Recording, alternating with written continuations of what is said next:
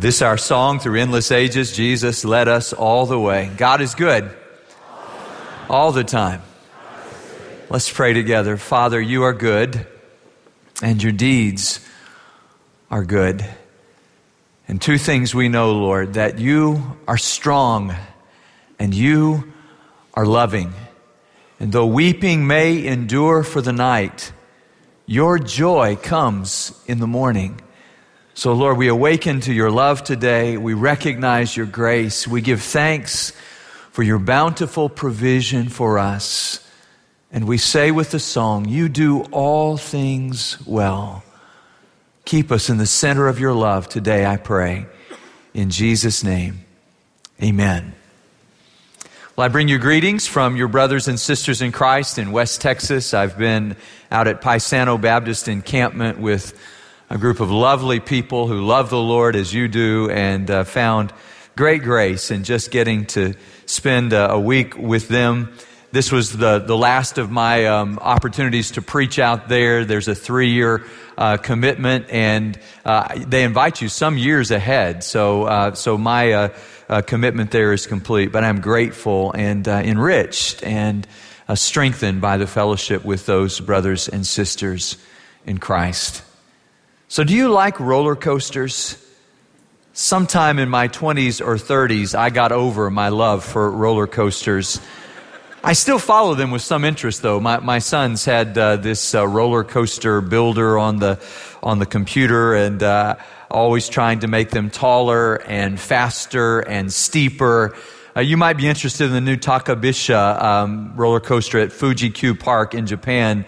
They spent $37 million to create a 120-degree drop. Now think, 90 degrees is straight down. So 121 degree, it's the steepest roller coaster in the world. Pretty scary. Now I wonder, what is the worst part of a roller coaster ride for you? For me, it's the moment that you start up that hill and you hear that terrible clicking sound. I think my pulse starts racing. I did a little research on this week. Studies say the fastest heart rates of roller coaster riders are on the ride up. Interestingly, it's the anticipation. We understand gravity. We go up, we're going to come down. So I thought I would just show you a little video of that Takabisha, just so you could experience that. We'll just get our heart rates up a little bit today if we can. I want to show you.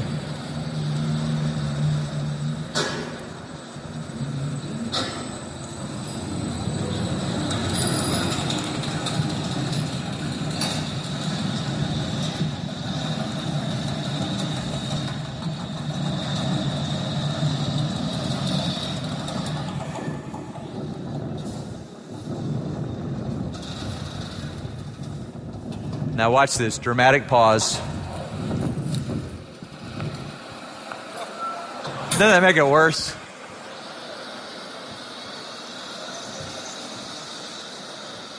Enjoy.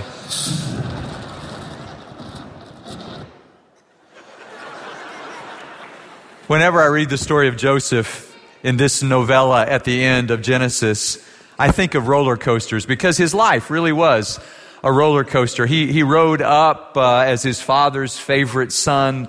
Then he was brought down unceremoniously by his brothers. Pride goes before a fall, and he sees himself as so important, and they bring him down to earth, literally down into the pit. They bring him up long enough to sell him down into Egypt, into slavery. But there he rises to the house of Potiphar, this guard of Pharaoh. He becomes the highest in that household, only to resist temptation and to be punished for resisting temptation because of the cry against him. And he ends up in prison.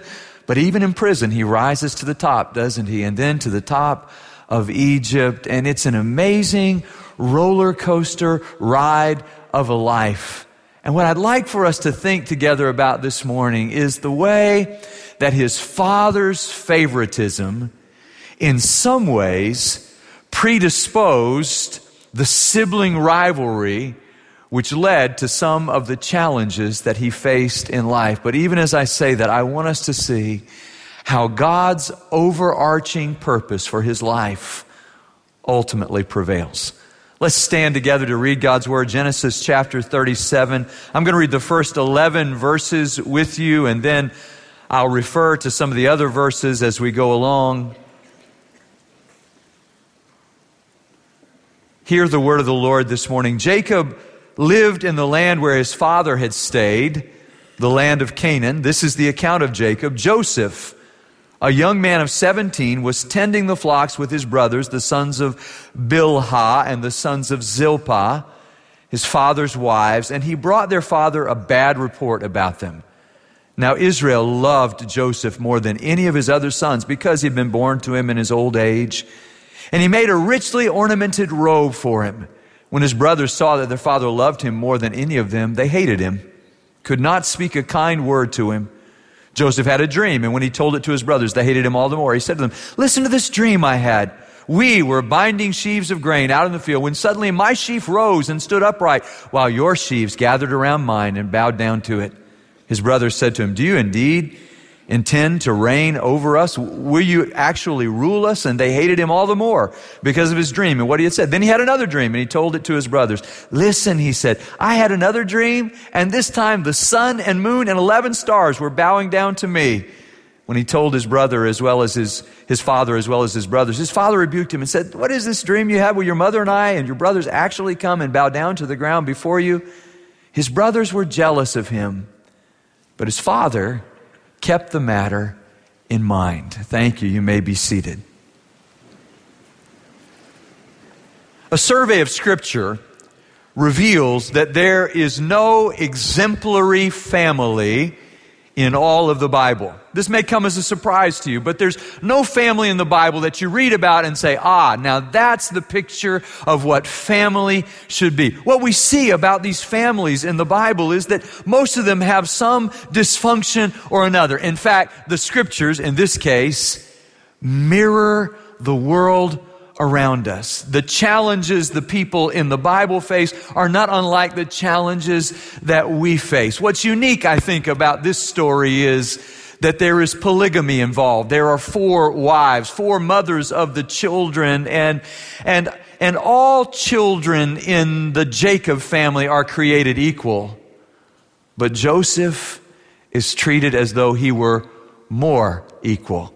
He's given blessings by his father, gifts and opportunities that the other brothers don't get. And this creates a sense of rivalry within them, and it creates challenges within the family. And I said to you last week, I think it relates to the fact that Jacob really loved Rachel more, that their marriage was in some ways a sort of apocalyptic union for him that confirmed him that in spite of all the mischief in his life, if a woman like her could love him, he must really be somebody. Now imagine, as we said last week, when she cannot have children all of these years and she grieves over that. Meanwhile, her sister is amazingly prolific, 6 sons and 1 daughter. Even the slave girls have children, but Rachel can't have children. And then finally, she's expecting a child, and the child comes into the world. You can imagine that from the beginning, he was celebrated. He was loved greatly. And then she names him Joseph, which really means,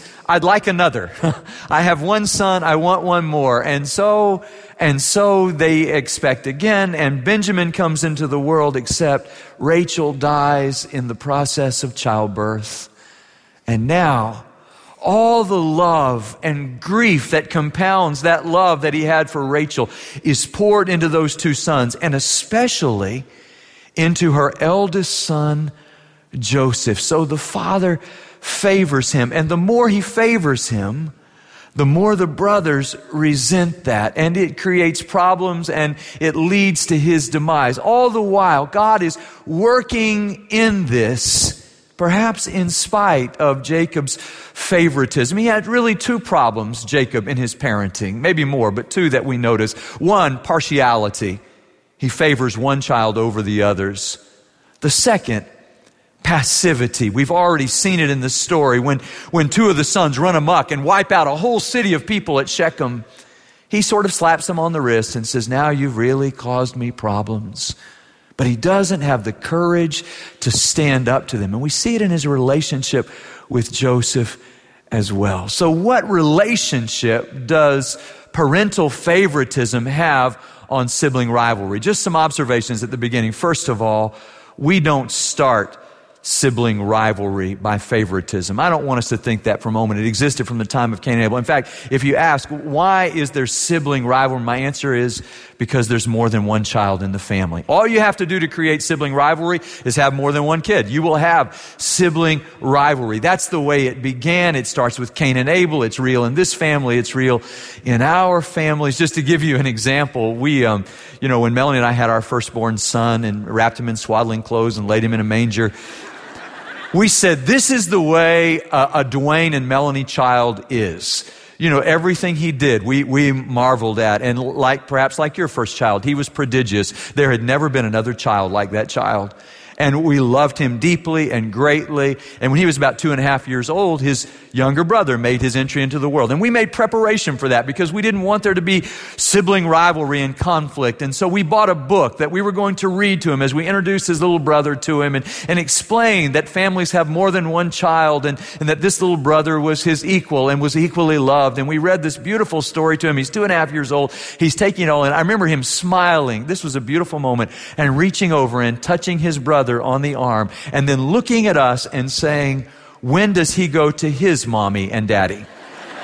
Because in his mind, we were. And see, I think he told his little brother that when we weren't looking, because Chase was a little bit older, and he said, now Graham is your son, but whose son am I? And he would look at my parents and Melanie's parents and say, are they my parents? And I think Graham whispered that to him in his sleep, and he struggled with that. And so sibling rivalry was on. I was with Graham last week, and he introduced me to a new friend of his, and we were talking about our family, and she said, Graham, could you be any more different than your brother is? It's amazing how different two children from the same family can be. Not good, not bad, but just entirely different. I imagine it's that way in your family. Now throw Casey into that mix and it is a whole new game. I mean, it is totally different. Turns out girls really are different from boys. And so we're experiencing that in our household, and it's marvelous and wonderful to experience.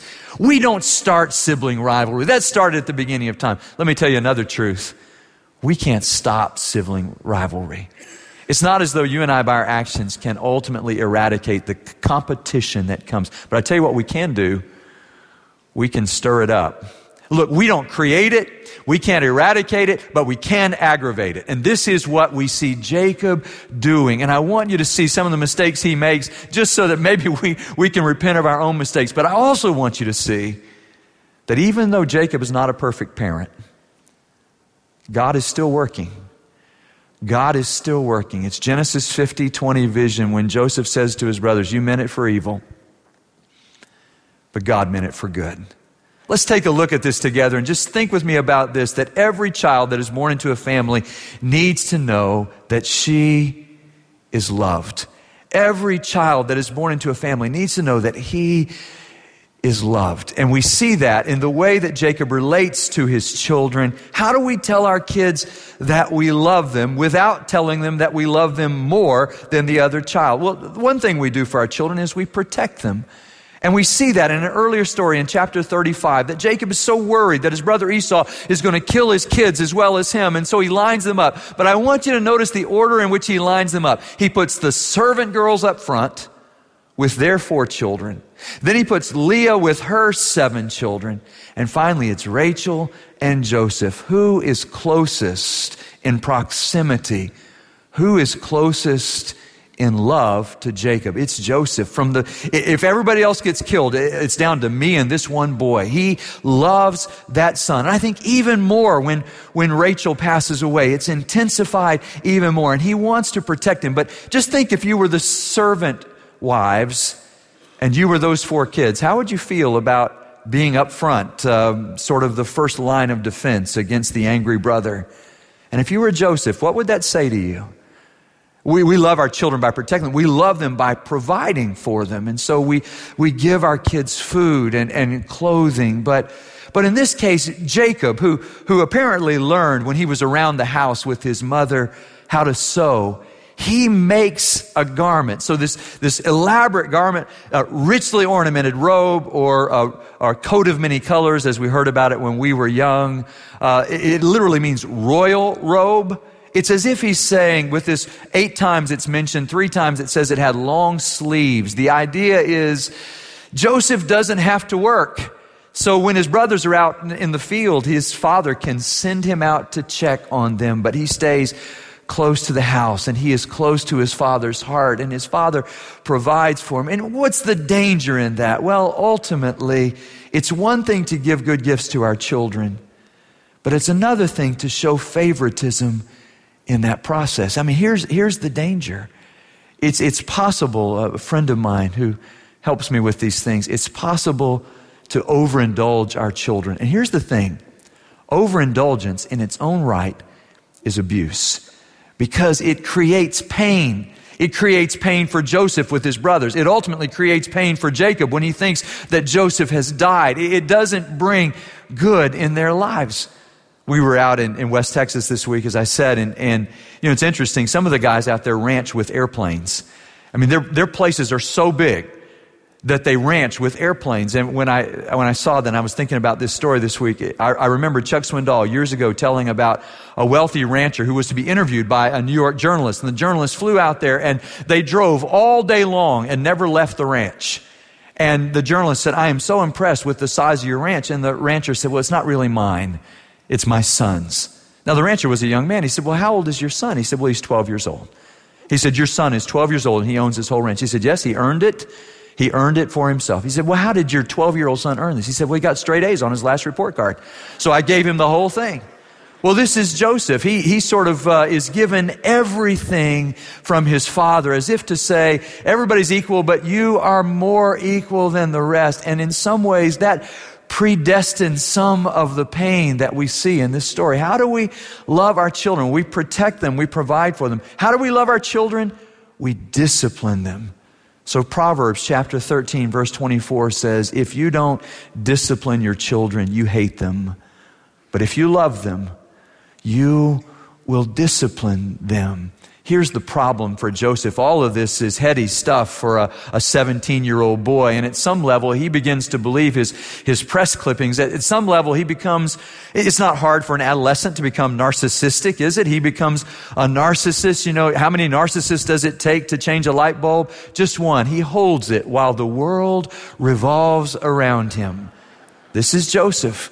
He believes, his father has told him, the world revolves around you, and he believes that. So he gives bad reports about his brothers. What's the problem with partiality? Well, here it is. Favoritism becomes a difficulty, and Charles Dickens says, in the child's little world, that little slight, that little bit of favoritism, we say it's just a very small thing, but remember, the child is small, and the child lives in a small world. And so what's small to us becomes magnified to them. It becomes larger than life. Mom or dad loves this one. I can imagine a story in which a family is a part of a home building family, and the older son doesn't want to build homes, but the younger son joins his father in that work and helps his father and becomes his right-hand man and his assistant. And the father, based on that, says, "You know what, since you're working so hard for me, here's how I'll reward you. I'll give you a very nice home. You earned it. You worked every hour for it. It's commensurate with the work you've done." But the older brother is left without a home. So he goes out and he conquers the world. And for the rest of his life, his measure of success is the home that he lives in. And he wants to live in the nicest home, and no home is ever nice enough. And so he keeps trading in homes, and he doesn't even know why he does it. But it goes back to a father sort of honoring one over the other. Say, but the younger son, he worked harder, so he deserved what he got. But it makes an impression on the psyche of the eldest that he can never shake. There is a favoritism that is not a blessing, but a curse. For Joseph, it's a curse not only of his brothers, but also of him, because his brothers have a way of getting even. When he tells tales about his brothers who were acting up, then in verse 2, it says that his father gets this bad report, and then the brothers hate him for that. When they see the coat and that their father loved him more, they hate him for that. When over time he is sent out to his brothers to check on them, he's wearing the coat. How do we know he's wearing the coat? Because they take it off of him before they throw him into the pit. They want to kill him. The oldest brother Reuben says, wait, let's not kill him here. Let's not kill him. But they throw him into the pit, and then when Reuben's not looking, Judah says, we could sell him, always the entrepreneur. We can make a little bit of money on our brother. And so they sell him into slavery, and even there is some sign of hope, because the Midianite traders sell him to Potiphar, a man of influence in Egypt. And the story's about to turn, but Joseph has come all the way down to the ground. And there is pain in that for him. There is pain for Jacob when he hears that his son has died. Look, our kids are different, and you have to bless them in their uniqueness. You can't make one be something that the other one is. Each one has to be able, and we need to bless them. And I'm not sure we're ever completely equal, but at some level we have to say to our kids, we love you the same. I love him as much as I love her. I love her as much as I love him. It's important within a family system because kids are keeping score. They know. And it's true that sometimes you and I will identify more with one child or another because we have common interests with that one. But we must be careful of that and wary of that because it can become a slight in the mind of the other. Bob Russell, a pastor up in Kentucky, tells about his two sons. It's not unlike my memories when we used to have a pile of boys with our guys. We'd just have a wrestling match every night, and he talked about that, and then they would join hands and pray, and then he'd send them up to bed after he kissed them goodnight. And one night, the younger son, Philip, said to his mom, I don't think Dad kissed me goodnight. So Mom came down, told Dad. Dad ran upstairs, had another wrestling match with his son, kissed him goodnight, and then lay there on the bed and just talked with him for about 15 minutes. Well, the next night, you can imagine what happened. Philip said, I can't remember if Dad kissed me goodnight. So Dad runs upstairs again. For a period of weeks, this takes place, and every night, Dad walks by the room of the older son and says, good night, son. Good night, Dad. And then one night, it hits him as he's walking by. Maybe he needs some attention too. So he opens the door and he says, I can't remember if I kissed you goodnight. Jumps on the bed, almost gets beaten up by the older son, who's very large at this point. And then he says to him, son, I want you to know that I'm proud of you and I love you. And the son says, sort of anticlimactically, okay, Dad. And then the next morning, the older son takes Dad aside and says, can I tell you something? And he said, yeah. Son, what is it? He said, thanks for stopping by my room last night. I never get too old for that. Here's what I want you to see.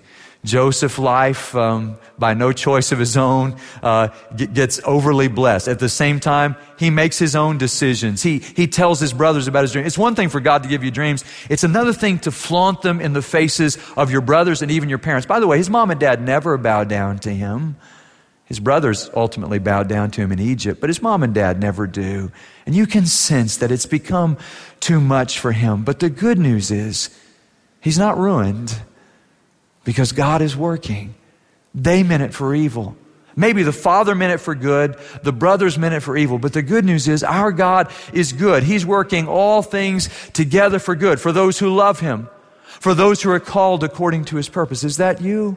Do you love him? Are you called according to his purpose? You say, Pastor, this is discouraging. I've ruined my kids. I've got to go get on the phone and talk with them. No, listen to me. You and I cannot do anything to our kids that God cannot supervene. There's nothing we can do that God cannot overcome. So if we've not been perfect parents, here's my good news for you. Jacob had a descendant, not through Joseph, but through Judah, whose name was Jesus. And for imperfect parents like us, there is also grace. Maybe we meant it for good. Maybe we meant it for evil. But God superintends it. God is working. And on the roller coaster of life, the good news is it comes around full circle. It stays on the track. And the good news for us is God is the pilot. God is working. We may go up, we may go down, we may go around, but God is with us. Best of all, God is with us. Listen to what Augustine prayed. He said, "O beauty so ancient and so new, you were always with me, but I was not always with you."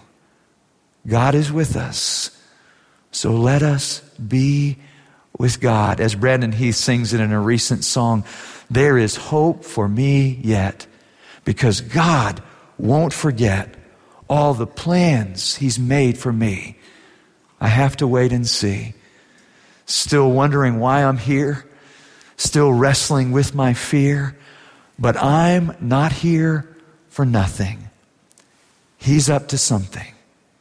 He's up to something good. Let's pray together. Father, thank you for your powerful presence in this place. We confess, Lord, that we are insecure. When we come to the story of Jacob and Joseph, we see some of our own mistakes. God, let us see your providence. Let us see your hand moving and working for good. Father, help us to trust you with life. Help us to trust you with our children. They are gifts from your hand. So we place them back in your hands. We release them to you, God. Your hands are bigger than ours. Your purposes for their lives are better than we can imagine. God, accomplish your perfect work in them, I pray, as you do in us. We ask it in Jesus' name. Amen.